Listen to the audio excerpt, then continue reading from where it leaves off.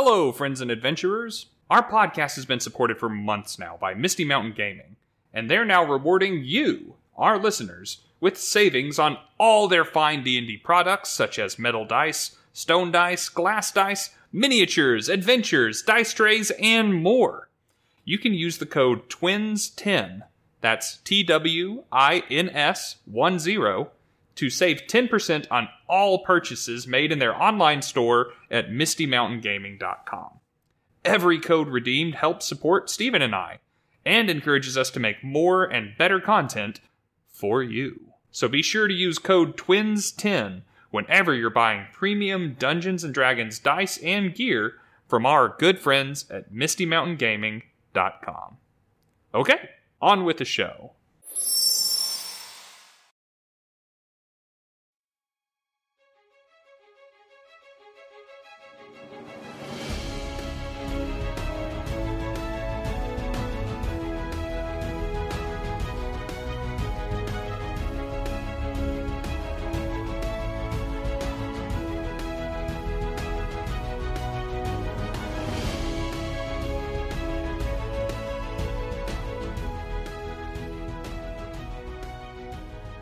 Welcome back, friends and adventurers, to another episode of Bardic Twinspiration, a topical podcast where my brother and I talk about Dungeons and Dragons. I'm the D&D wannabe. My name is Rob. And I am the aforementioned brother, Steven. Thank you so much for coming back as we continue to discuss this 1D&D playtest packet regarding the newly released expert classes. We talked about the first release 2 episodes ago. Last episode, we discussed all things bards, and now we have moved on to weirder and ranger things. See what you did there. I'm just going to keep getting as much mileage out of that joke as I can. So, let's go ahead and address the elephant in the room. Rangers were hilariously bad in 5th edition, at least at the outset. They really were the New Jersey of classes. Oh, ouch. Yeah, that's probably unfair. They were a popular thing to pick on, whether or not they deserved it. They wound up getting an overhaul. They're the only class in 5e that they said, no, we need to go back and fix this. It was so bad.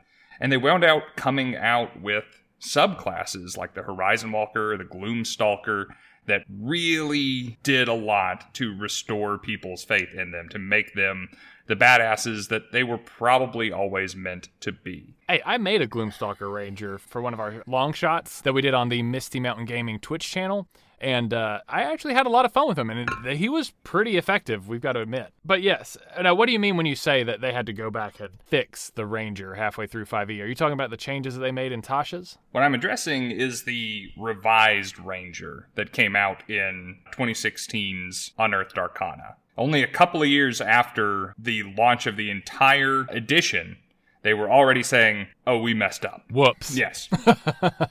Well, I know that Tasha's added in a lot of optional features for a lot of classes, which just strictly improved them, and the Ranger did get several. The Ranger got a lot of options in Tasha's to swap out new features to replace their existing ones, which is one of the only times, possibly the only time that I'm currently aware of, that did happen. Most of the others just added things, like, say, the rogue's ability to use steady aim. That's just an additional feature. It didn't replace anything. But the Ranger did have multiple instances of features replacing the ones originally included in the 2014 Player's Handbook. Funny that you mention the optional features in Tasha's, however, there is overlap between how the Ranger looks now and what they decided could be done with the Ranger in Tasha's.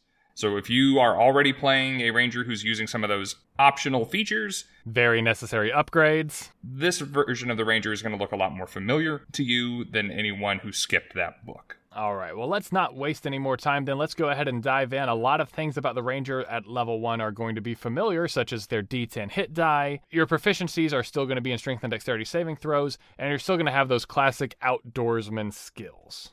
Let me go ahead and address this here. With 1D&D, we are seeing an emphasis, in fact, with D&D as a whole, we are seeing a move in the direction of abandoning preconceptions about your race and about your background and being able to customize your character to be good at exactly the things that you want them to be good at. It started with Tasha's and the Unearthed Arcana that came out before then. It has made its way into Mordenkainen's Tome of Foes, which is very much changing the way that races work in 5e, and 1D&D is doing the same thing with backgrounds.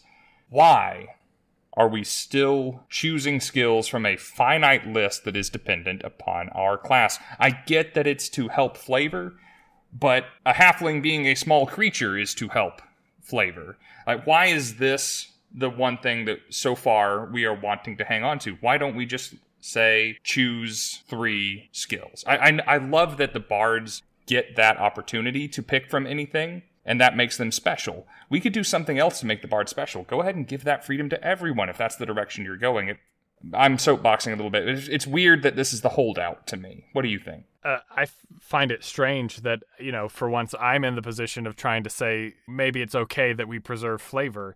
I guess at some point there should be something from a proficiency standpoint that separates the classes. And this is a fine place to put it, I guess. I mean, when you're choosing your background, you already have unlocked proficiencies. You can put 2 proficiencies anywhere you want during your background selection. So the fact that you have to pick from a list for your class, it is not really a big deal to me. I mean, I am also generally in favor of complete customization. You're usually the one who's in favor of limiting options in order to preserve a certain je ne sais quoi, a certain flavor to a class to make them distinct from the others. And it doesn't really bother me that this is a place that they've got it, especially not when they're unlocking it in other areas. It's not like in 5th edition where until you got the option to create custom backgrounds, skill proficiencies from those backgrounds are locked in and your class selections are locked in to very small lists of choices. At least you're getting to pick 2 anywhere you want as any class, as any character. It doesn't really bother me that 3 of them have to come from a list. Just kind of weird for me to be in the position of saying, I don't know, I'm okay with having my options limited here. I'm okay with having my options limited in general, but if I'm going to not have them anywhere else, it feels strange that there is a holdout. That's all I'm saying. I mean, I guess. If you're going to have a holdout, this is the place to put it. That's kind of where I'm at. So, beyond that, Rangers are still primarily a martial class. They're going to be proficient in light and medium armor. They're going to be proficient in shields and every weapon that there is out there. Starting equipment-wise, it's worth noting that since they might have to be buying more expensive armor than the Bard is going to have access to, or more weapons, since they are going to be a little more limited in the spells department, they get a bigger budget. They have half again as much as a Bard. But Rangers can get expensive depending on how you want to play them. It just feels weird that the guy that's out there in the woods hunting has more money than what I imagine is a cosmopolitan class like a Bard. Oh well, let's go ahead and dive right in to the class features. A level 1 Ranger gets to enjoy 3 features straight off the bat, and one of them the Bard had to wait for. Which, I'll go ahead and say, is the most features that you can get at a single level as far as we know, where classes are concerned. Both the Rogue and the Ranger have a single level, both at first level, where you get 3 features. And after that, I think the most we saw on the Bard was 2. And neither the Ranger nor the Rogue will ever see 2 features at the same level again for the rest of their progression. So finally, we get a class that gets a little bit front-loaded, that gets a lot of things off the bat. For those of you who listened to our last episode, or just who have played 5th edition, will probably recognize the expertise feature. It functions exactly the same way as it did in 5th edition, and it functions exactly the same way as it did for the Bard. You gain expertise in 2 of your existing skill proficiencies. And, of course, expertise doubles your proficiency bonus when applied to those 2 skills. At level 1, you have a proficiency bonus of +2. These 2 skills will benefit from that bonus twice and get a cumulative +4. This is already a big change for the Ranger class. The base Ranger did not touch expertise. They did not get to double their proficiency bonus to any of their skills. And as we're going to see as we go through the Ranger class, they're going to get this class feature more than once. So putting the Ranger in the expert classification is giving them an emphasis on skills and being talented and effective outside of combat. that was not felt before. And in the interview between Kenrick and Crawford, when they were talking about this particular release of the playtest material, they were mentioning how anyone of the expert class should feel like an authority in their area of expertise, literally in their area of expertise, right? The ranger should be the outdoorsman in your party. They should be the survival expert. The doomsday prepper. Right. I mean, kind of in a way. These are the guys who should be the master of their favored terrain. You know, even though favored terrain isn't a feature that they have anymore, spoiler, they should be good at things. They should be able to handle themselves outdoors like a rogue handles themselves in an urban environment. And expertise is a great way to express that. And that makes a lot of sense. If you are in a social situation, you want a bard nearby. If you are skulking around in the dark or in a dungeon, it'd be great to have a rogue. And if you are traveling overland or in the wilderness, having a ranger sure would be great. And now the mechanics are fitting the flavor that we kind of all would naturally assume is there. Right. And of course, a bard can pick proficiency in whatever they want, and therefore can apply their expertise to pretty much whatever they want. So a bard can be just as sneaky as a ranger can. And by extension, a ranger who has, you know, some sort of maybe a charlatan sort of background or something can put those expertise into their sleight of hand or their deception. So, it's not telling you what you need to be good at necessarily to your point about having more options, but it is saying you're going to be good at something. You're going to be very reliable at borderline the authority in your party at something. We've talked before about how I really like to be the guy in the group, and the expert classes are all geared toward making you the guy at something, and the ranger's going to be the outdoors guy. This is why I loved the scout archetype so much. They got expertise in outdoorsy type skills, and also some additional movement, and also some comfortability in places where others are uncomfortable. And that's why I'm really excited about this ranger. This, better than anything that has come before it in 5e, as we continue to go through the class features, is going to fulfill my ranger fantasy.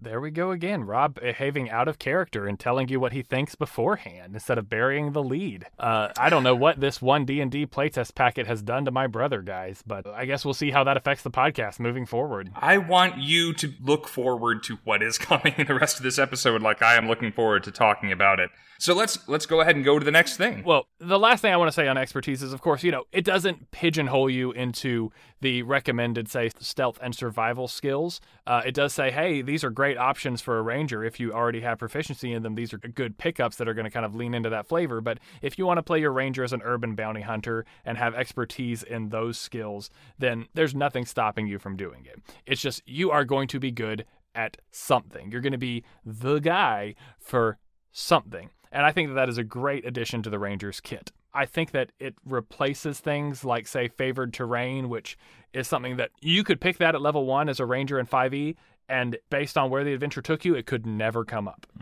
But expertise is always going to come up, and it's going to come up because you make it, because those are the things that you want to be good at, because those are the things that you want to do. Speaking of favoring stuff, as you said, favored terrain is not going to be coming into it. Favored enemy is going to come into it. It's going to come into it at level 1, but it looks very different from what you're going to remember from 5th edition. Instead of making a choice as to what creature type you are interested in being an expert on and taking down, that is now going to be a case-by-case, moment-by-moment decision tied in a future ability to an improved version of Hunter's Mark, which you get access to that improved Hunter's Mark at level 1. Now, let's talk about the old favorite enemy for a second, because it used to be highly irrelevant, from my opinion at least. Okay, you select one type of enemy from amongst all the different monster types, or you can select 2 different variations of humanoid, and all that the benefit gave you is that you got advantage on survival checks to track them and intelligence checks to recall information about them. And, sure, you also got to learn a language of your choice that's spoken by those enemies. But, I mean, let's face it, learning their language is probably the most generically useful part of that class feature. I'll qualify this. I don't think the old feature was irrelevant. I do think that it was out of your control, because you are so rarely in control of what you face, because it's all about what the dungeon master puts in front of you. If your favorite enemy is dragons, and your dungeon master doesn't put a lot of dragons in your path because they're feeling nice for whatever reason, you're gonna have a bad time.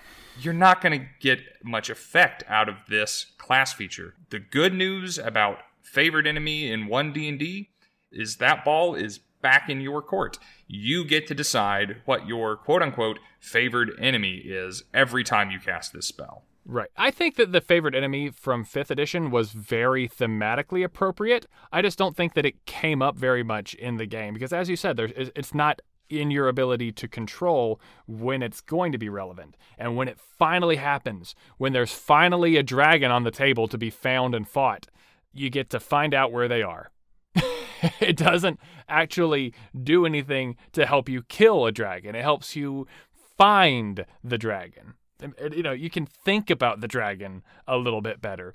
But I very much appreciate the fact that this new class feature, even if it is a little bit odd and I'm not like super excited about it and how it's being implemented, I'm at least excited about the fact that it is going to be consistently useful. So why don't you go ahead and tell us a little bit about what it is and how it works? Yeah. So again, kind of like we were talking about in the Bard in the last episode. If you haven't listened to the last episode, go back and listen to it. We're going to be building on a lot of the stuff that we began here. The 1D&D content is very much focused on building and improving upon the tools that it gives you rather than giving you new tools. So the best parts about how a new ranger is going to use Hunter's Mark are being withheld until a higher level. But even the base version is going to be an improvement. For a ranger, Hunter's Mark does not count against any of their prepared spells. And yes, prepared spells, not spells known. That is already a difference for the ranger, is you do not have to pick spells. Ka-ching! I am going to be a fan of this whenever it comes up for every class that it affects. Being a prepared spellcaster is such a marked improvement by itself. To say nothing of the fact that now the way that spellcasting works as a prepared spellcaster is that you can now prepare spells equal to the number of spell slots available at any given level, which means that as we progress in our ranger levels, we're going to end up with additional spells known as well. We're getting improvements coming and going from every caster and half-caster that gets to prepare spells. It is even better than normal prepared spellcasting back in 5e. I'm sorry, continue about favorite enemy in Hunter's Mark. I just had to say, if we're going to bring that up, it's a big deal. So in addition to that, you don't have to concentrate on Hunter's Mark, which is marked improvement. Also, it lasts for its full duration. Presumably it's going to remain an hour. It's going to last for the next hour without you having to expend any extra effort until you're incapacitated, which would end concentration on spells if you had to hold them. So that is the same effectively as it was in 5e. Or until you end it as a bonus action, which I'm going to go ahead and point that out. I wonder if ending concentration on spells is going to require a bonus action in 1D&D. It seems like a very weird couple of words they added into this paragraph that aren't addressed anywhere else in the document, but I don't know, it's something to look out for. That's very interesting that they specify what it takes to end a lack of concentration on this spell. In 5e, it doesn't ask you to do anything. But, and Ranger players in 5th edition will probably already be wondering about this, even if I have Hunter's Mark, I don't have the ability to cast spells until 2nd level. Well, my friend, the 1D&D Ranger can cast spells right from the get-go. They can indeed, which means unlike the Bard, which at 1st level actually had less spells known than their 5e counterpart, the 1D&D Ranger actually has more because they couldn't do it at all at 1st level in 5e. So they have de facto more spells and they get to prepare them. Speaking of preparing your spells, I think it is worth noting that they are going to be selecting from the primal spell list, surprising no one. Yes, and they can prepare any of the primal spells except evocation spells. We're making sure that the ranger is not turning into a damage caster. We're keeping them as a primarily martial class and reserving those spells for the druids to give them some class identity and make them the natural nukes that they are meant to be. As you expect in 5e, your wisdom is going to be your spellcasting ability. You can now use druid spellcasting focuses, which is an optional rule they added in later on in 5th edition. And I should also mention, as I did before, that you're going to be preparing spells equal to the number of spell slots that you have available to cast from. So at first level, you're going to go ahead and get an improvement because, again, 2's more than 0. Yeah, it is more than 0. And then you're going to get caught up to the 5th edition Ranger for a couple of levels, but as early as level 5, the 1D&D Ranger is going to just run away with it. You're going to be able to prepare more spells per day than the sum total of spells known at that level in 5th edition. So from 5th level on, you're just going to see a marked improvement as a caster. Again, to say nothing of the fact that they have an expanded spell list to choose from. I mean, just better, better, better. The Rangers will be better casters in every conceivable way. This is so exciting. Ranger was good at fighting, but they weren't really as good as a fighter. They were good at they were not even really that good at spellcasting. I don't know why I was about to say that. No, they left a lot to be desired. If you wanted to do a little bit of damage and do a little bit of spellcasting, the Bard was there. The Ranger wasn't really in that conversation. They should have been, but they were just such an unattractive option. This really does bring them very... conversely, my big problem with the Bard was they felt bad early levels. Ranger feels pretty good early levels. Speaking of, let's go ahead and talk about the rest of that progression because we've kind of covered everything that they're going to get at level 1. You're going to get 2 prepared spells from the primal spell list, anything that's not evocation, plus Hunter's Mark, because that doesn't count against the spells that you can prepare each day. Moving on to 2nd level, just like in 5e, the Ranger is going to pick up a fighting style, and this functions more or less the same way that you would have expected it to in 5th edition. Of course, now the fighting styles are actually feats, so you just get to pick up a feat that is specifically a fighting style feat. Notably, the dueling fighting style is not an option, whereas it used to be in 5e. That being said, I can't think of any Rangers that I even entertained the notion of making that would have taken the dueling fighting style, so on a personal level, I'm not missing that. Here's the interesting thing about that. So the fighting style feats are restricted to the warrior group, normally speaking. Mm-hmm. True. So if you were a 2nd level member of any of these other classes, or if you were looking at a feat for any of these other classes, you would not be allowed to take them. We would be having to wait for a subsequent playtest material to covering the warrior classes to really see who could make the most of those things. So the fact that you're getting one at all is a little bit of a bump. Also, I know multi-classing is a little less attractive with some of these other classes, but if you took your 1st level in a warrior class and then moved over to Ranger, you could spend that 1st level feat on dueling, on the dueling fighting style. So if you really wanted that to happen, it would not be all that difficult to get access to it. That's true. And if you did, you would have 2 fighting styles online by level 3. I guess that is a good point because I really hadn't put much thought into the fact that this is an opportunity not just to take an additional feat of a particular type, but it's a particular type that most classes would not have access to. Actually, that is something that when we were going over the different classifications for the other expert classes and the warrior classes, one of the things that is a hallmark of the expert classes presented here is that they do get to raid other classes' shtick. Mm-hmm. And we see that already with the Ranger. Right, and I mean, that's kind of the shtick of half-casters in general, but it's also now the shtick of the expert classes. So the Ranger is not only dipping their toes into the priest class by unlocking the primal spell list and preparing spells like a druid would, they're also dipping their toes into the warrior class by getting these fighting styles. Are you getting excited yet? I'm already getting a little excited about the Ranger. Level 3, you know what's coming.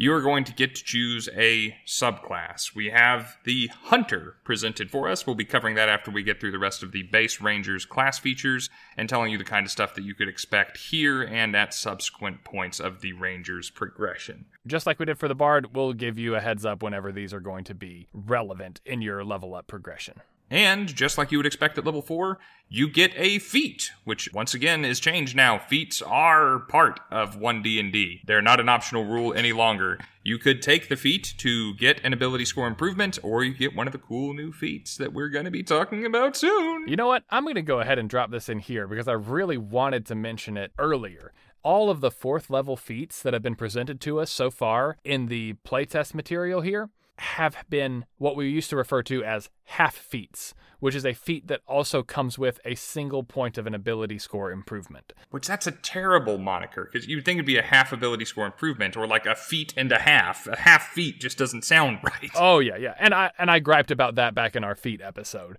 I guess I'm not going to do it again, but my complaint still stands. That's hopefully why you never hear Wizards of the Coast use that terminology. It's a kind of a community terminology, and an erroneous one at that, in our opinion.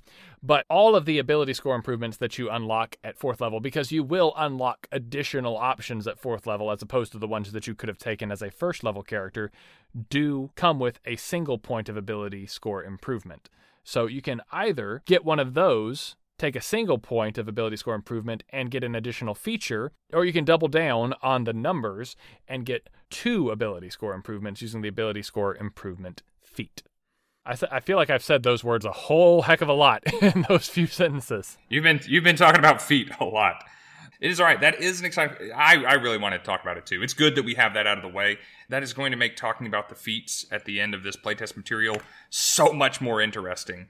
Even if nothing else changes about the feat, getting a +1 to a 4th level feat is a out-and-out improvement. Like I said in our feats episode, the fact that you can get a numerical bonus in addition to picking up, an extra option to do either in a social encounter or a combat encounter is just good. Like the value of being able to turn an odd number into an even number in order to get the associated bonuses that come with that improvement can't be understated. So the fact that that is now built into all of the 4th level feats means that I feel like it's strongly encouraging people to branch out and pick some more of these things up and not just take the ability score improvement feat as often.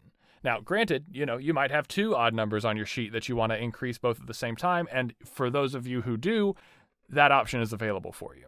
Moving on, let's talk about what you get at 5th level, because as always, 5th level's a big deal.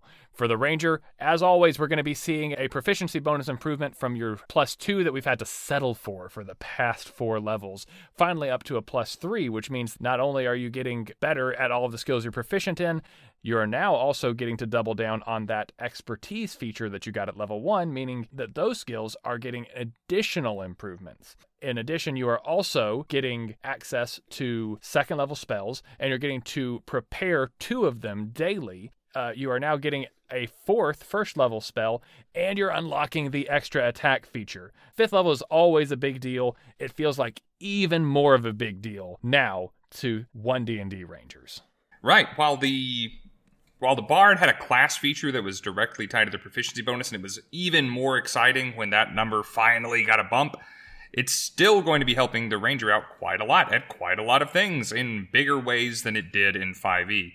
That increase in the spell slots is not going to be a slouch either. You're going to be able to prepare more spells and cast more spells. Those are going to be tied perfectly across the spellcasting classes if they don't make any changes to this content. Yeah, this is such a big bump. Like, even if all they got at 5th level, which thank goodness it's not, but even if all they got at 5th level was this increase to their spells, it would be probably enough, because as a half caster who doesn't get access to as many spells as the full casters do, you are getting an additional 1st level spell and 2 additional 2nd level spells that you can cast every long rest, but that's also an increase of 3 spells known at this level. To put that into context, you are doubling your amount of spells known at 5th level. Plus, you're doubling the number of attacks you get on your turn as well. You still get the extra attack class feature at 5th level as a Ranger.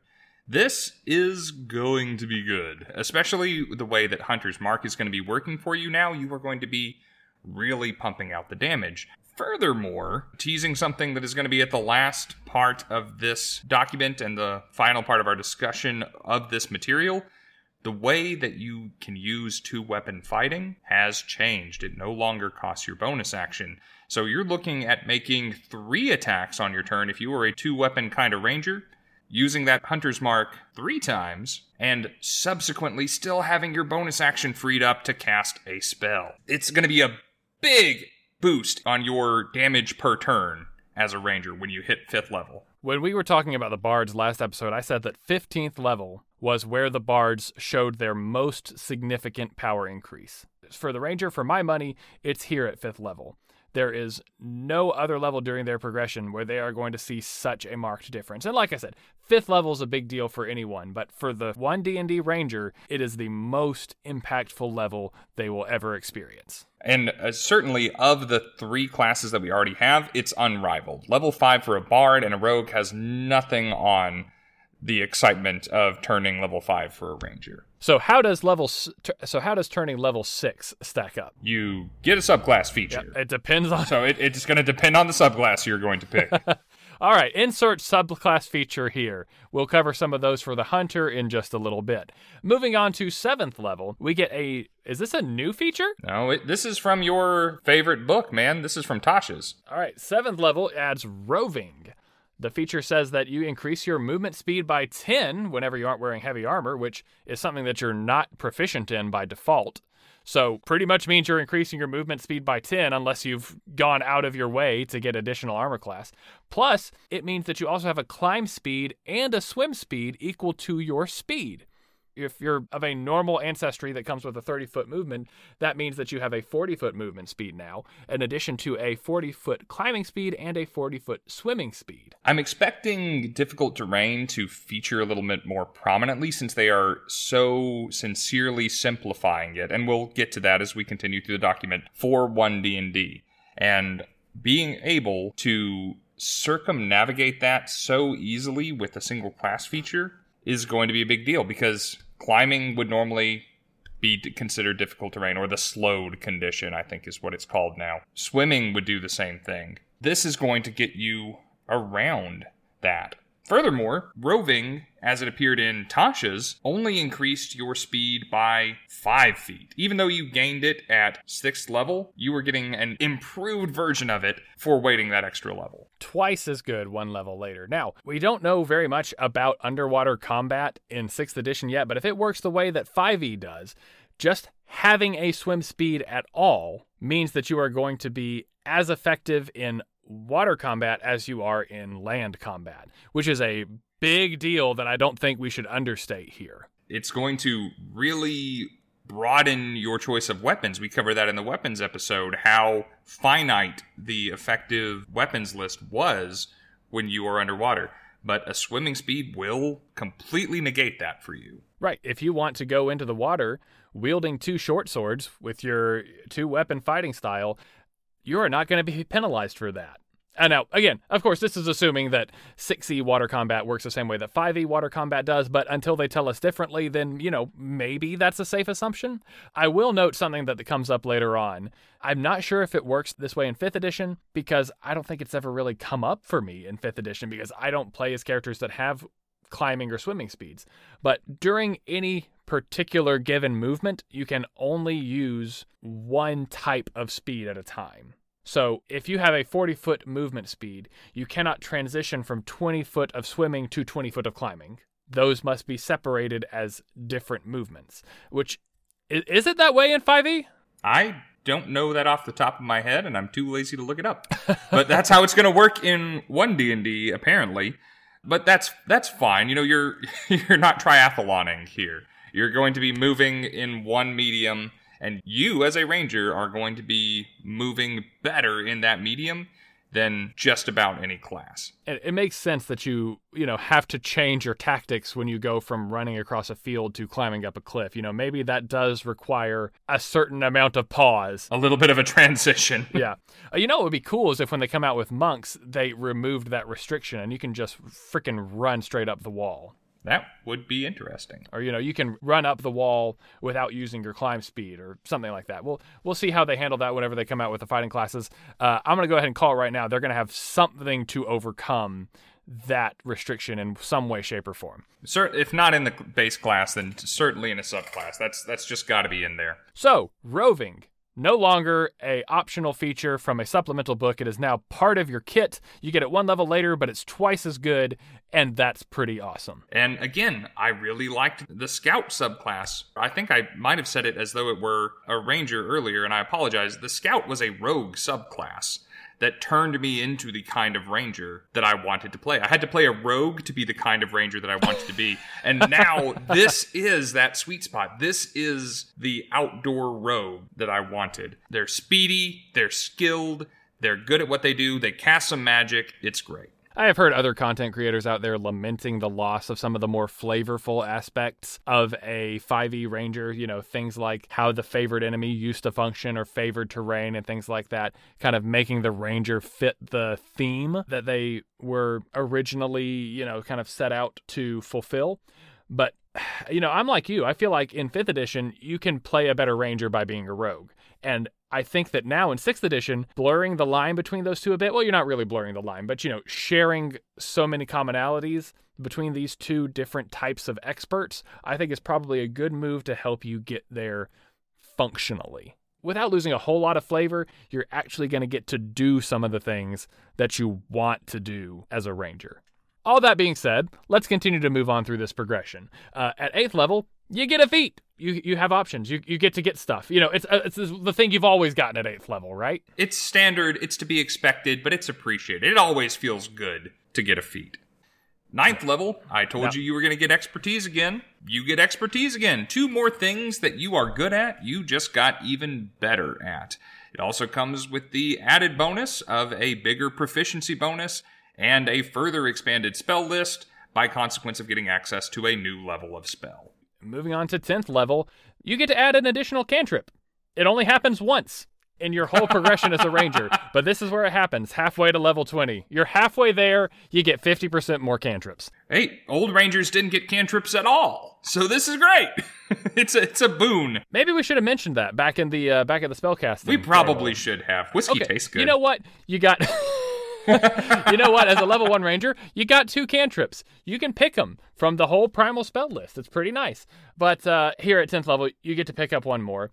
Other than that, all you get is a subclass feature, so you better hope it's a good one. That's the kind of the hard thing about being a half-caster is you only get an improvement in your spell slots and spells known every 2 levels. So the fact that you can prepare now makes that a whole lot more tolerable, but it does kind of sparse out your improvements. So here's hoping that that's a pretty dope subclass feature when we go to look at the Hunter later on. Moving on from there, we get to 11th level when we're back to getting standard Ranger features. Here we get Tireless, and just like other optional features, just like stuff we saw with the Bard, it's coming a level late to what the 5th edition class would be used to. But this version of Tireless looks a little different from the way that it worked for a 5th edition Ranger using the optional rules. Now, whenever you finish a rest of any kind, you can give yourself temporary hit points equal to a d8 plus your proficiency bonus, which at this point is going to be a +4, a d8 +4, and it's only going to go up from there. Not by much, it can only ever be a d8 +6, but that's every time you rest without having to expend any actions or class resources. It just happens. That's true. Now, it does look like in 5th edition you were able to do it more often because you were able to do it a number of times equal to your proficiency bonus. It was a feature that might have been useful out of combat, like in preparation. You would use it before you go into a combat, and you could do this several times. That being said, maybe there is something to be said for it being passive. Now you don't have to remember it. You know what I mean? Yeah, I don't know. I am the person who would... And it doesn't cost an action. I'm the person who would have remembered that, though. And, being able to do it, it would have been a little bit more effective because I probably... would I have maxed out my wisdom as a Ranger? That's a good question. Because the ceiling is higher in the 5th edition version, right? Because of your wisdom modifier, which you could have maxed up to a 20 at this level. Then again, I don't know that I would. I feel like as a Ranger, I probably would have been focusing on my dexterity. So functionally, this is probably as good or better. And again, if you're looking at the fact that you're going to be doing it every time you do a short rest, that's probably supposed to be around 2 times per adventuring day, plus you get it when you're long rest. So functionally, you're getting it about 3 times per day. I don't know. Yeah, I guess you're right. It's probably more equivalent than I initially thought. Speaking of things that are equivalent, we have an additional feature of Tireless at level 11, which is exactly the same on the surface as the 5th edition optional class feature. When you finish a short rest, you decrease your exhaustion level if you are exhausted by 1. Exactly the same, except we're going to discover that this playtest material has nerfed exhaustion. Yes, they have. Pretty hard. Do you want to go ahead and discuss that since it might be relevant or not? Yeah, let's go ahead. So, used to be, there was a very quickly compounding list of negative effects for exhaustion in 5th edition. There were only 5 levels of exhaustion, and it started bad with disadvantage on ability checks, and it got worse from there.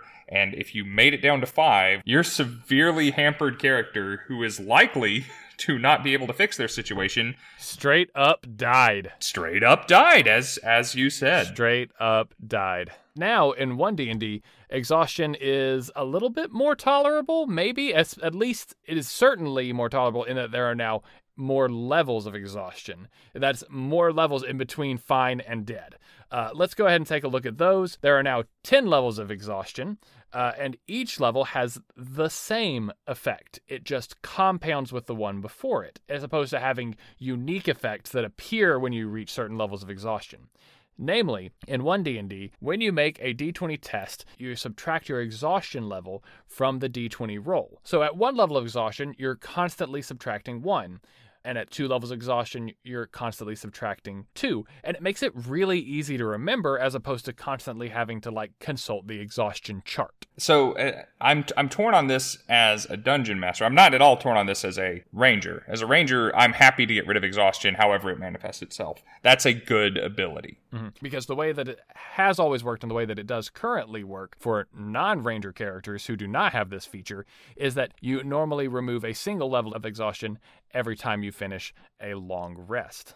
Right. And now, for the Rangers, short rest is good enough. Short rest is good enough. Oh, I guess I should mention before we completely move on from exhaustion that it does have one additional effect, which I only recently noticed and I am very not excited about, which is that if you are a caster, such as a ranger in this case, who has a spell save DC, your spell save DC is lowered by your exhaustion level. Yeah. While you're affected by it. So if, my current character who has a spell save DC of 18 was made in 1D&D, for each level of exhaustion, that would start to tick down until it went back to below, even potentially, where it started with him as a 3rd level character. And that's fair, frankly, because with the way that 5th edition exhaustion worked, casters who cast spells that imposed saving throws kind of found the niche in exhaustion. They basically functioned normally in combat because they were usually in the back. They didn't have to do a lot of moving around. They didn't have to do a lot of rolling themselves.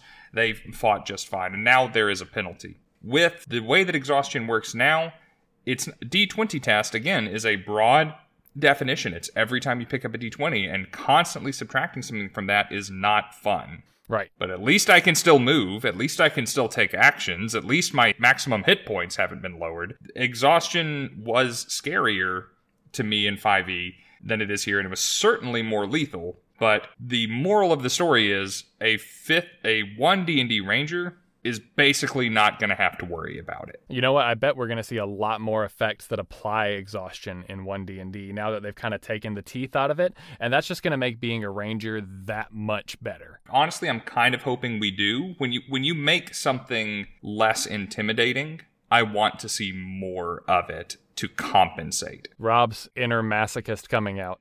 I think it will lend itself a little bit to a little bit of a grittier game that losing Song of Rest kind of pushed us away from, that it's going to matter if you get your water and your rest and your food each day. What did you say? Your Triscuits and your... Yes. I don't know. You didn't say Triscuits and coffee, but Triscuits and something. I forgot what I said to. Whatever it was. You're going to want to make sure that you are taking care of yourself, because exhaustion's not going to be fun and it will stack. And every time you try something, because that's what a D20 test is when your character tries something, they're going to suck. Big tangent. Back to Rangers. Going on to 12th level, you get another feat just like you used to, and they're just as cool or better than the old ones. Moving on to 13th level, we unlock the Nature's Veil ability. This is a new ability that says you invoke the spirits of nature to magically hide yourself from view. It basically allows you to become invisible by using a bonus action. Typically, of course, invisibility being an action spell, it does still require you to expend a spell slot, although it doesn't specify the size of that spell slot. That is true. So here's the interesting thing for this, and I'm glad they don't specify, because Rangers don't get a lot, and they don't get very high-level spell slots, so that is fair. It's not allowing you to cast invisibility as the spell. That is an important factor. Mm-hmm. It only lasts until the end of your next turn.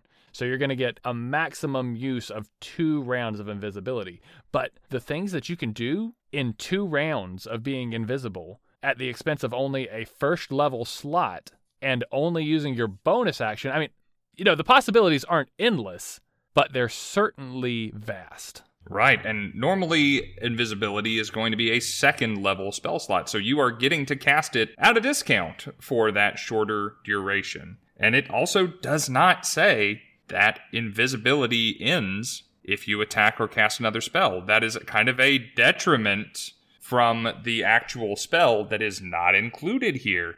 This is pretty slick, not gonna lie. That is actually neat. I hadn't considered that. And you're doing that as your bonus action. That means you're getting 2 rounds of attacks this turn if you are committing to being that martial character that this class wants you to be. Yeah, I'm looking over the invisible condition right now, and there is nothing in the condition, of course, that says that it would end if you attack or cast a spell. That is a feature of the invisibility spell text, meaning that, yeah, absolutely. You can just use this and then get advantage on your attack rolls because your targets can't see you.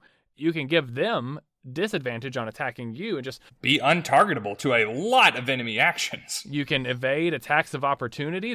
Invisible is good. Like, the only reason that the invisibility spell isn't just like a must-have is because it requires your concentration. Note, this doesn't, because it's a second level spell slot and because you can't do very much while you are invisible in terms of your actions in combat. Yeah. I suddenly am a big fan of this feature. And just all Rangers get to do this? This isn't even like a subclass thing? I mean, hey, why is this at 13th level? Because I'm probably not going to get to play very many 13th level Rangers, but I kind of want to do this. And again, I like that they're putting some of these exciting class features towards the back here. So high level that no one will ever actually get to touch it? Well, no, because now if we get there, I'm incentivized not to multiclass. I'm rewarded for staying true to the class that I set out to play. Sure, there's going to be a gimmicky multiclass that's going to make you very powerful early levels, but here is your reward if you wanted to stick it out. And this is a good one. And I'm quite chuffed with this. Ah, man, I am so excited about that. This is my favorite Ranger feature. On par with the ability to prepare spells. This is as good as Magical Secrets for the Bard for me. No, I mean, it's good. You can do this every 2 turns using a first level spell slot and a bonus action and just benefit from this ability constantly the entire combat. I mean, you're going to get some other cool spells, but this is sufficient. Yeah. No. As soon as I'm done casting Hunter's Mark with the bonus action on turn number 1, this is turn number 2. I don't know, man. This is like the Ranger Divine Smite. Like, this is where all of my spell slots are going, I mean, obviously it has no parallels to Divine Smite, but, it's like this is going to be the thing that I save my spell slots for. I would probably rather use my spell slots for this than anything else. Granted, we're going to talk a little bit later about how reliant the Ranger is on Hunter's Mark if you use certain class features, certain subclass features. We're going to get into that with a Hunter. But I don't know, man. This is on par with one of my favorite things you can do with a first level slot. Well, moving on from that. I should say before we get off the 13th level, new spells, bigger spell slot. Congratulations, yay you. You did it. You made it there. You also are enjoying a higher proficiency bonus. Those are kind of going in tandem as we go down the class features. Yep, we get a +5 proficiency bonus and 4th level spells. Going beyond that, subclass feature again at 14th level, and on to 15th, we're going to get Blind Sight. Yeah, we're going to get Feral Senses, and we're going to be able to turn ourselves invisible and see invisible creatures out to a range of 30 feet. You're not hiding from Blind Sight. There's no way. The feature is called Feral Senses, and it grants you Blind Sight out to a range of 30 feet, which I don't remember Blind Sight going more than 10 feet from most other features in 5th edition, if not all other features in 5th edition. I mean, I'm not exactly a 5th edition expert I haven't crawled through the depths of all the different subclass options that you can find, but most of the time I see Blind Sight, it's in a very limited range, like 10 feet max. And it doesn't come up that often. This is a monster power. I mean, this really is a monster ability. This is meant for the dungeon master to use against the players for the most part. So in a way, at 15th level, the ranger becomes a monster. You're invisible, you have multiple attacks, you're doing extra damage on all those attacks with the hunter's mark, you're moving quicker than anybody else and up walls and through water, traveling unseen, and now nothing can hide from you. At a range where you don't necessarily have to be in melee with your prey. By the time you get to 15th level as a ranger, you are the best at being invisible. And I don't just mean out of all the player characters, because you can become invisible better than them, faster than them, for a lower spell slot than them, and do more things while invisible. No, you are better than the monsters at being invisible, because you have this on every invisible monster. You are invisible to them, they are not invisible to you. And that bears mentioning. So, if another class were to get access to invisibility, it's an infiltration spell, right? You have to wait till greater invisibility, a higher level spell slot, to be able to effectively use it in combat. The base version of the spell is just to get past the guards, or to get out of the jail, or whatever it might be. This is a combat applicable version of invisibility that casts quicker, lasts a shorter amount of time, but in that way is more effective. I like so much that they have given a very useful ability to the ranger without taking anything away from classes that actually get the genuine version of this spell, who can use it in ways that the ranger cannot. Can I just say that I love that we're on to 15th level rangers and we're still talking about the 13th level feature? It's so good. Oh, also notably, because I play a bard who has greater invisibility right now on our play-by-post server, and I use greater invisibility all the time. It's one of the first spells, if not the first spell I cast every combat. Here's the thing about it. It costs your concentration. Nature's Veil, the 13th level ranger feature, does not. It is functionally a non-concentration version of greater invisibility that lasts for 2 turns that you can cast with a single level spell slot. There is no way that it can be improved. We have got to get off of this point at some point, but I will say this final thing. Invisibility as a spell, as the genuine article, does not appear on the primal spell list. This is the only way that a ranger or a druid is getting it, so that getting an ability that would normally cost a higher level spell slot that only other classes would normally have access to is just a little bit of icing on that cake. Oh, it's so delicious. Why do the Rangers only get this good at 13th level? It took until 13th level, but I am excited to talk about Rangers and excited to play one. If we do something that is a higher level one-shot or something like that, then you and I can bust out some Rangers. If you want to slog through 13th levels to get there, you go right ahead. I was on board since 5th level. I liked Rangers before they were cool. You play that 5th level Ranger. We do a high level one-shot. Let me know. Okay, so we're going to jump right now from 13th level up to 16th level. we did throw it in reverse. 16th level, feat. Yep. 17th level, spell. You unlock the highest level spell slots. You also get the highest proficiency bonus at 17th level, as you do for any other character. About to say, they're moving in tandem again. There you go. You get your +6 proficiency bonus, and you unlock your 5th level spell. After that, we move up to 18th level, where your Hunter's Mark gets improved. The feature is called Foe Slayer, and now your Hunter's Mark spell deals 1d10 damage to its target rather than 1d6. That feels very anticlimactic. Well, I think, first of all, I agree. But second of all, remember the Bard's 18th level ability was kind of lackluster as well. So at least it seems consistent with what's going on for 1D&D. I will say, though, you were attacking 2 to 3 times depending on what kind of ranger you are playing. So that is a potential 3 to 12 extra damage on a turn. It's not nothing. That's true, and I guess you have to compare it because, remember, as we said in the Bard episode, the 18th level class feature that you get in 1D&D is basically the capstone ability that you got in 5th edition. So if we compare that to the level 20 Foe Slayer ability, had the same name and everything, functionally the same, although the particulars are different, we can see that it is a marked improvement. Once again, as long as we're using the Hunter's Mark feature.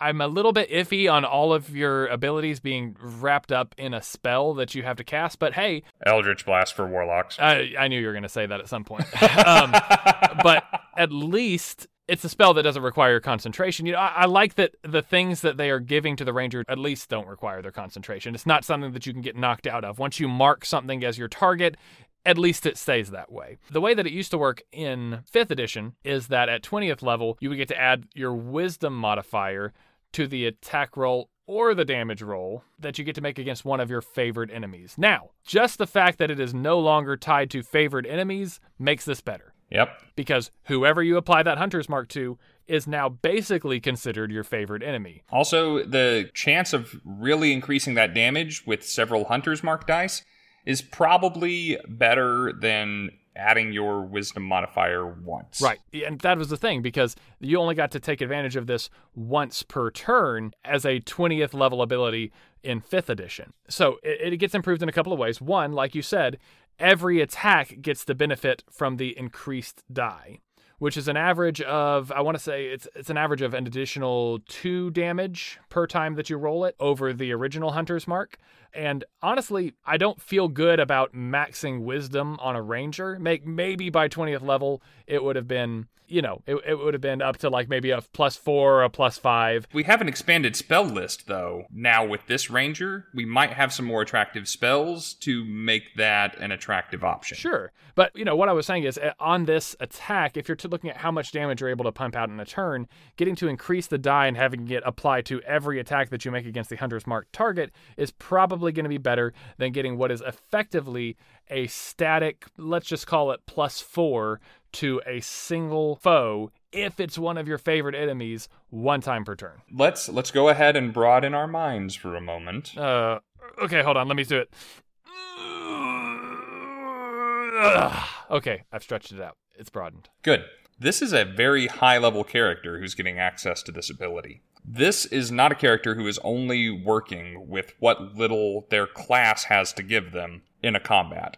They have allies who can cast high-level magic to buff them. They probably have high-level magic items to assist them as well. You imagine someone casting haste on a ranger that has a scimitar of speed in their hand? I felt like haste was going to come up, and that would make you get a lot more mileage out of this, whereas the original 5e 20th level Foe Slayer doesn't matter if you got haste or not. It's going to be just your wisdom modifier one time per turn.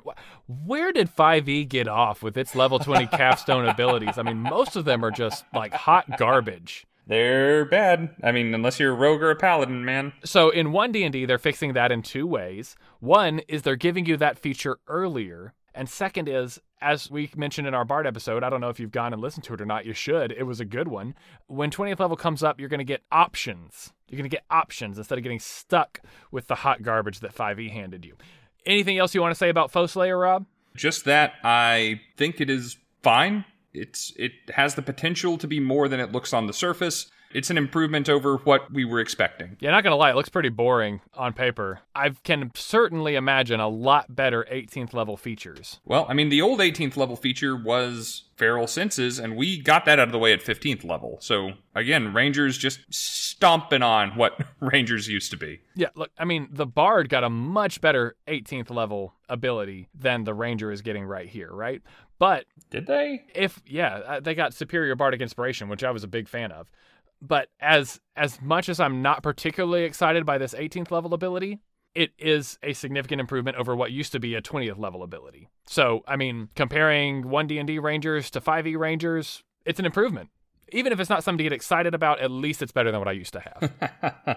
And hey, comparing 1D&D Rangers to 1D&D Bards, 19th and 20th level look awful familiar. 19th level, here comes a feat again, and 20th level, once again you unlock an epic boon, a feat of great significance, or sometimes some, I don't know, not all 20th level feats, even presented in this document, are created equal. We will get to those, but it's the same rewards that you can expect from a bard and from a rogue. For those of you who may not have listened to our last episode, these epic boons that you get at 20th level basically allows you to pick don't tell your them. own. Go make them listen to it. Go listen to our pod. We worked hard on that episode. What if this is the first episode that they came in on, or they're just here for Rangers because screw bards, right? No, well, I mean, A 20th level epic boon is something that used to be hidden away in the Dungeon Master's Guide. Now it is basically a choose your own capstone ability. It gives you a list of options, some of which are way better than others, but the point of the matter is that you're not stuck with the hot garbage that you had in 5th edition. You get to pick what your 20th level looks like, and you can't be mad about something that you yourself pick. From a list of good options, I might add. Like, there are some that aren't very good, but most of them are pretty darn good. So do we want to talk about we've kind of done a little bit of it. Do we want to talk about the Ranger class before we get into talking about the subclass, or go ahead and tie it all at the end like we did the Bard? So is the question, do we like 1D&D Rangers? Or how do we feel about them in general? Yes. I feel like they're better than 5th edition. I mean, there's no getting around the fact that they are going to be more effective both in and out of combat than their 5th edition counterparts, because the 5th edition was so focused on favored terrains and favored enemies that they ended up just being very niche. And you know what? If you talked to your dungeon master beforehand and set up that in this adventure, we're going to be fighting a lot of goblins, and after that, we're going to fight some dragons, and if you pick those specific options as we go along, then those abilities are going to be relevant to you, then maybe you're going to actually end up getting some mileage out of that. The thing is, it's probably not going to be particularly effective mileage out of that. And what if hunting dragons sounds cool, but I'm not really excited by the fact that I'm going to be good at hunting goblins. Maybe I'm not excited to fight goblins. Maybe I'm not excited to hunt goblins. I feel like the way that they have set it up in 1D&D has taken all the things that they learned from Tasha's about kind of uncoupling Rangers from that favorite enemy function and making them a little bit more utilitarian, a little bit more useful in multiple situations against multiple enemy types. Versatile. More versatile. I like the direction they're going. I did go back and look up that in Tasha's, Rangers did get one instance of expertise at level 1, so it's not an entirely new concept, but I like the fact that they're doubling down on it. I'm saying a lot of words to emphasize that the 6th edition Ranger, I think, is going to be fun to play in a way that a 5th edition Ranger had to be very specifically curated using all the source books that have been available and published to date in order to make a Ranger that was almost this fun. I will say you were talking a lot in our last episode about how you wanted 6th edition, 1D&D, to learn from the mistakes of 5e. And I think that is extremely evident here. Nowhere more so yet than here. They took very obviously every little step along the way of the work that has been done on the Ranger over the past 8 years? 8 years now, yep. 8 years, damn. And it shows on paper that they want this class to be cooler, that they want it to be more effective and more flavorful and mechanically sound, and it shows here. I am, and I can't believe I'm going to say this, and I would have bet money that I would not have said this, but I am more excited to play a 1D&D Ranger than I am to play a 1D&D Bard. Listen to the sounds of me falling around in my office. Shock. I am shocked and appalled. Is this just because of what they did to the Lore Bard? Is it because the Lore Bard was your favorite and they gutted its magical secrets? It has nothing to do with what they did to the Bard, because at the end of the day, I do like what they did to the Bard. But it's the fact that the gap between the 5e Ranger and the 6e Ranger is so significant. Like, the Bard went from being a good class to being a good class. Okay, the Bard went from being the best class to being still a good class. And a ranger went from being handicapped, barely functional, armpit of all the classes, butt of all the jokes, to being something that you might actually be excited to play. Is that what you're saying? Well, it's not that, because I definitely have less experience playing a ranger, but honestly... It's not that you're right, it's that I can't say that you're right. No, it's I'm not excluding that as a possibility or as a factor, but frankly, just what is on the paper here is that good. It's everything that I wanted from the scout rogue archetype. I am good at stuff. I'm good at lots of stuff, and I'm very good at it. I am a better spellcaster than the ranger has ever been. I'm a leaf in the wind. I am a shadow in the forest. I have so many tools at my disposal to kick ass and succeed where I need to. And it just looks really good. And frankly, the hunter subclass that we're about to talk about, when we were talking about the lore bard, I was saying, this doesn't really add a lot for me. The lore bard does not excite me as much as the bard does. The hunter does excite me. Well, you know what? I haven't really read up much on the hunter, so why don't you take me through it and let's see what the hunter subclass has to offer. So right away, at level 3, you get the ability to bring down wounded prey more effectively. This was part of the Hunter subclass for the 5th edition Ranger. I'm sorry, I don't remember which aspect of it was, if it was Colossus Slayer or one of the other things. But if the target of your attacks, which let's face it, you're already going to be putting Hunter's Mark on this thing, right? It's already going to be taking bonus damage from what your weapon will already deal. If they are wounded already, if they're lower than their maximum total hit points, when you hit them with an unarmed strike or a weapon attack, you deal an additional D8 of damage. Only once per turn, but you're doing that, especially if you're not the first one to go in combat, you are doing that every turn of the fight, presumably. Right. Okay, so looking this over, it is almost exactly the Colossus Slayer option from the 5th edition Hunter's Prey feature. Which, honestly, even though you had other options in 5th edition, why would you take them? Colossus Slayer was clearly the better one, and in any ranger or multi-class ranger or anything that I ever made, I never picked a different one. The fact that you can only deal it once per turn is just the same as it was in 5th edition. The main difference here that I see is the fact that it adds in the option to deal that damage on an unarmed strike attack, which previously did not exist in 5th edition. And honestly, unarmed strikes weren't worth doing in 5th edition. So I'm happy to see that as they have improved the unarmed strikes in 1D&D, that they have also added in this option, because it's something that you would conceivably want to use now, and it would kind of stink to disincentivize you from getting this feature by not including it. I mean, there's not a unarmed strike fighting style available yet in the playtest content, and it's not available to rangers. I still don't think this is going to be my preferred method of attack, but it's nice that it's included. Well, you say there's no unarmed strike fighting style, and that is true, but what 1D&D does offer is the Tavern Brawler feat at level 1 and the Grappler feat at level 4. And both of those do modify your unarmed strikes, and both of those are available to rangers. So while there isn't a fighting style feat that's associated with it, there are ways that you could go that would kind of emphasize that. Right. Like I said, probably not going to be my preferred way to do it, just because I could take those feats and have them synergistically work towards something that my second level class feature was going to give me. But you're not wrong. There is a way to make that effective. Moving on from level 3 to level 6, here comes Hunter's Lore. This is an ability that was associated with a previous subclass. The Monster Slayer Ranger from 5e, at 3rd level, got the ability to know if a creature nearby you had any damage immunities, resistances, or vulnerabilities, and know what the creature is. In 1D&D, you get those features as well, but instead of how many times you got to use it being tied to your wisdom modifier, as in 5th edition, now it's whatever you put your hunter's mark on.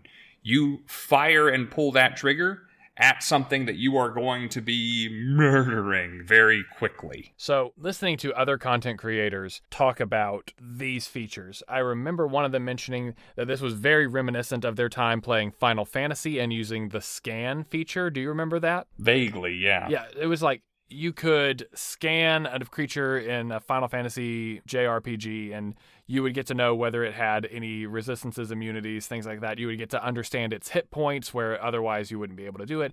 They just said, you know what? I used to use scan all the time in video games. I'm very excited that I can get a peek behind the curtain, just a glimpse over the other side of the screen, and understand a little bit more about the monsters I'm going to be fighting. I remember in Critical Role Campaign 2 when Matt Mercer and Marisha unveiled Beauregard, who could get some of this information as a monk by punching them. And I thought, that feels a little weird and clunky, but I actually really appreciate the fact that that feature now exists, where it was, kind of an arcane one that was hidden behind a single subclass before. Yeah, it was trial and error. Yeah. Yeah. And, she could learn some of those like one at a time whenever she punched something. But I like the way that this is set up, is kind of where I'm getting to. And I think that is a very thematic thing for a ranger to know. These aspects of their prey, of their targets, they know how to take things down. They know how to take things down, and they know how not to approach certain enemies and situations, which is also equally valuable. There's no wasted time in a combat with a hunter. There's no trial and error. Yeah, this feels a little bit like The Witcher to me, which I think is one of those classic ranger archetypes that that 5e is trying to evoke. The Witchers have all these books about all these different types of monsters and how you combat them, that they have to memorize, that they have to study, and this is kind of a way of doing that in combat. You can kind of imagine it being whoever you cast your hunter's mark on, you are then focusing and you're remembering all of these things that you've learned. It's like, I know what you are and I know how to take you down. And all it cost me is the spell slot and a little bit of, I hesitate to say concentration, because hunter's mark isn't concentration anymore, not for rangers anyway. But I think that's what they're going for with this. And I think that it is an extremely thematic choice in that way. And it is also a skill that I wouldn't mind having. Yeah, it is. I mean, it's right there in the name. As you said, hunter's lore. This has been recorded, it has been studied, it has been passed down from one to the next, father to son, master and apprentice, how to approach these situations. And a few important notes about it. It doesn't cost any part of your turn you weren't already using. You were already gonna be casting hunter's mark on something.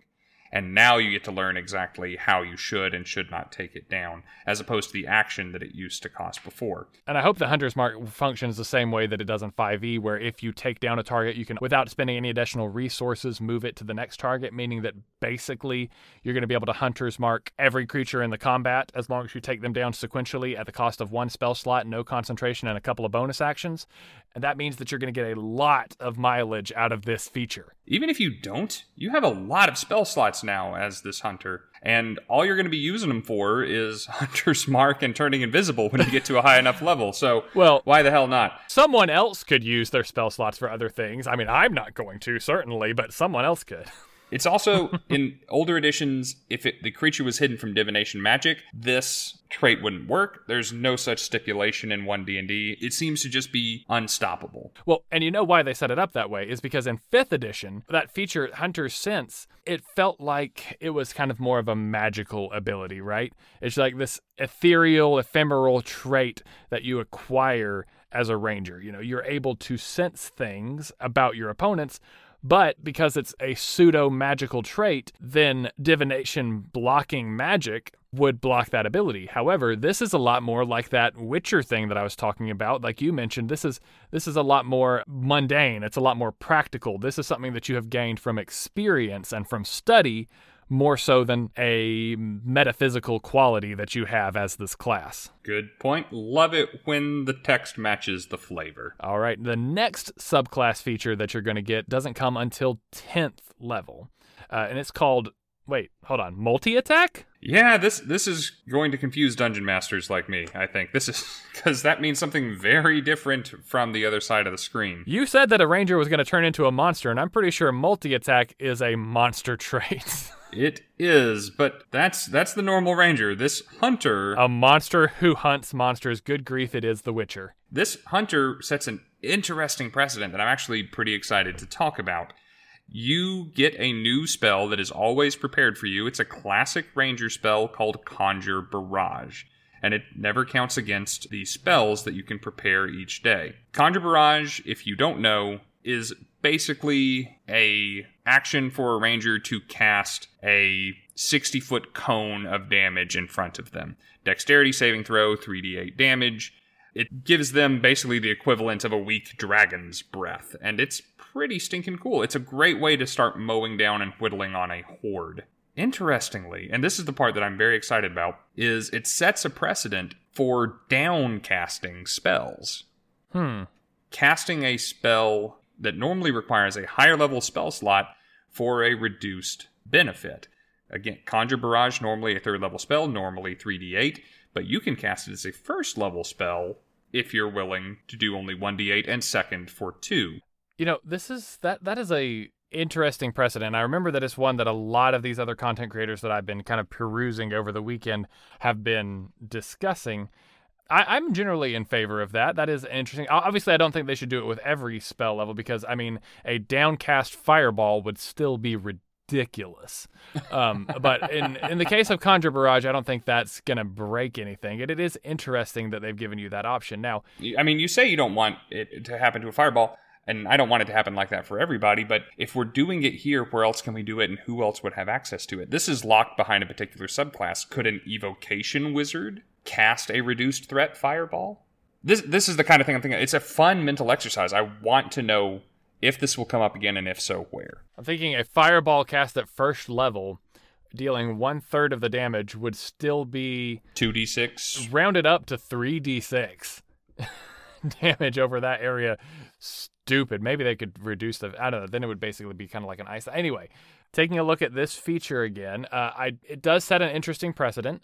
I'm interested to see if it pops up in other places. I'm not floored by how it is implemented here, but it's useful. It gives you something else to do with those 1st level spell slots because you still haven't unlocked the ability to become invisible yet.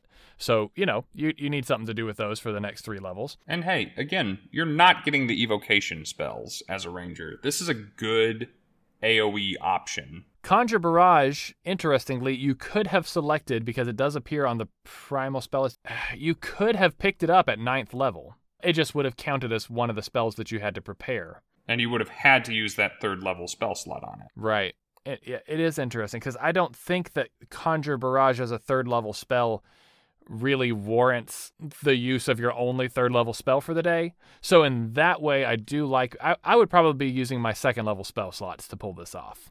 Honestly, is kind of what I'm thinking. You know, that way it still has a respectable damage, it has a huge range, and I'm not using my trump card on this. Yep, it's just a tool in the tool belt. I like having stuff there.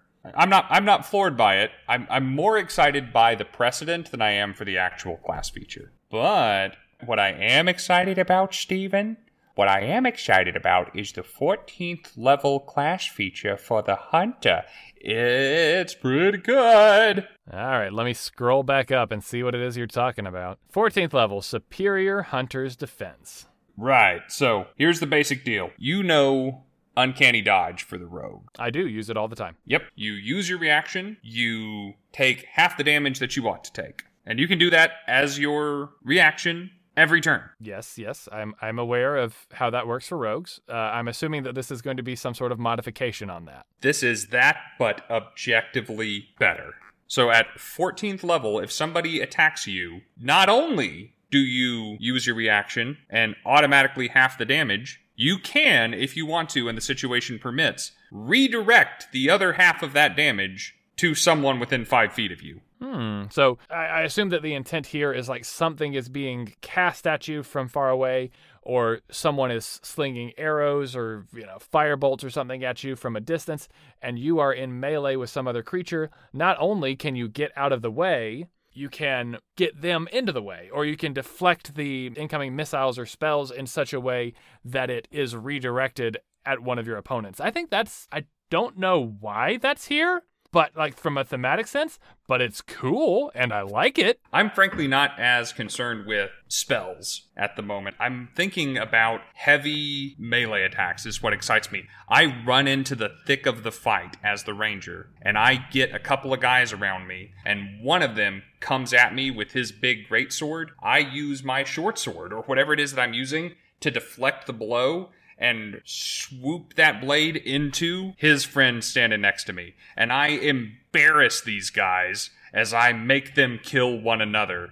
in the middle of a melee combat. It is gorgeous. Yeah, that is pretty cool. You have such martial mastery that not only do you not have to worry about taking as much damage, you turn the enemy's strikes into something that works for you. Yeah, and I do like the fact that this is separated into two separate aspects of the ability. So you don't have to redirect the damage in order to have the damage. The uncanny dodge half of Superior Hunter's defense is still always on. It's still always available for you to use your reaction to have the damage, even if you can't shove it into Jimmy. Which is going to be wonderful. This is so stinking cool. I love this a whole lot. I cannot wait to have the opportunity to use this. Because your mastery of the martial arts as a martial character, you are an expert at this, so that you can turn things that should be threatening you into something that works for you. Your enemies are killing your enemies, and you are standing in the middle just looking like a gosh darn god, and it's so 6E. So looking back over the Hunter subclass, I'm just getting Witcher vibes from it. Everything but this 10th level feature that allows you to use the Conjure Barrage. To me, that's a pretty magical ability. But the rest of this just kind of like drips of Geralt of Rivia. Yeah, and I kind of dig that. I'm here for it, Steve. I am so hyped. I would ask you how you felt about the Hunter subclass, like we've been talking about doing this whole time, but I think you've already showed your hand on that. I like it, and I gotta say, I kind of agree. It seems good. I think I like this. I think the Ranger as a whole has really made some steps in the right direction. The Hunter seems to be doubling down and giving you some abilities that, many of them were already available to different types of Rangers in 5e, but they were good. They cherry-picked a couple of good abilities, and they added on some really unique things if you're willing to stick with a Hunter long enough. Yeah, and since we've already covered the Ranger as a whole, for the Hunter, I know I just geeked out about the 14th level ability, but just knowing the immunities, resistances, and vulnerabilities of one of your enemies so that you can pass that on to the Arcane Caster, to the Priest, who is able to deal multiple kinds of elemental damage to a creature and not have them waste a high-level spell slot on something that wasn't going to work in the first place. I didn't gush over that enough because I feel like that's obvious. That is so valuable. That is really going to make the Ranger an impactful member of your party, even if it is just because once every fight, everyone's going to look to the Ranger and say, hey, should I cast Fireball or not? Even if that only happens once every combat, which it will happen more than that because of the way the Hunter's Mark feature can jump around and you can get it to multiple creatures throughout the course of each fight. Even if it only happened once every combat, it's going to happen every single combat. Yeah. And I feel like in 5e, a Ranger, I hate to be this way, but when are you ever going to look to the 5e Ranger for anything other than maybe some intro damage? When you need someone to carry your stuff. Now, there are certain subclasses in 5e that were released later on, like the Gloomstalker, that are really good at doing a thing. And that thing is pumping some damage downfield early on in the combat. But I've listened to some content creators who have bemoaned the loss of flavor from the Ranger. All right? It's here. If you felt like it was missing, it's here in the Hunter subclass. I don't know how well it's going to come up in other Ranger subclasses as we move on, but you know what? Here it is. My favorite thing about this 6th level feature is how it comes right after being 5th level and all the good things that come from that. And my favorite thing about the 14th level feature is it comes one level after the 13th level feature where you get to become invisible with a first level spell slot for 2 turns. Steve is probably going to be looking forward to a different subclass for Ranger than me, but we're both pretty excited about what this class has in store in the upcoming editions of D&D. Based on what you know about it, how do you feel? What do you think? We'd love for you to come and tell us about it, share your opinions, and let us know if we missed anything in the text that might change our minds. Yeah, we're human. We get things wrong sometimes. I mean, Rob is half of this show, so it could happen. Precisely. Best way to do that is to come join our Discord or reach out to us on social media. Stay tuned or check out the description of the episode to learn how to find us. Thank you all for tuning in for yet another conversation about the 1D&D playtest content. We've already covered Bard and Ranger, but that is only 11 pages of this 38-page document that was released just earlier this week. So there's still plenty more to cover. That's right. We're going to be going through the rest of that very soon on this show. And while we tried our best to stay on task this episode, next time, we're going rogue. And I can't wait. Ah, I see what you did there. That joke was sneaky good. We'll see you soon. The outro music you're listening to right now is called Mega Epic, and the intro music is called Super Epic. Both were composed by the wonderfully talented Alexander Nakarada and utilized under a Creative Commons license. If you enjoyed our content, please consider leaving us a 5-star rating and review on your listening app of choice. To keep up with us on social media, look us up on facebook.com/Bardic Twinspiration and on Twitter @BTwinspiration. Want to interact with us directly? Come join our Discord. After all, who are we if not people who are willing to roll the dice on making some new friends? Links in the description. Come check it out.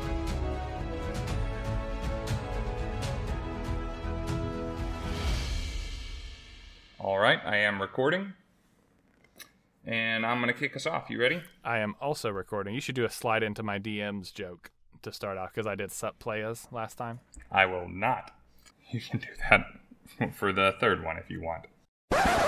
At least at the outset. They really were the New Jersey of classes. Oh, ouch. Yeah, that's probably unfair, but I'm The armpit of America. The armpit of the 5e classes. No, I mean, they weren't the worst one. Monks. And if you made it down to 5 with your crippled ass, you're severely, who is likely to not be able to fix their situation. Straight up died. Look at how long we've been talking, and you were afraid that this episode was going to be too short. This is a good one, and I'm quite chuffed with this. I am positively erect. You can cut that out. I probably should. We have got to get off of this point at some point, but I will say this final thing. Car. That was a very anticlimactic final thing that you just said there. Wasn't it, though?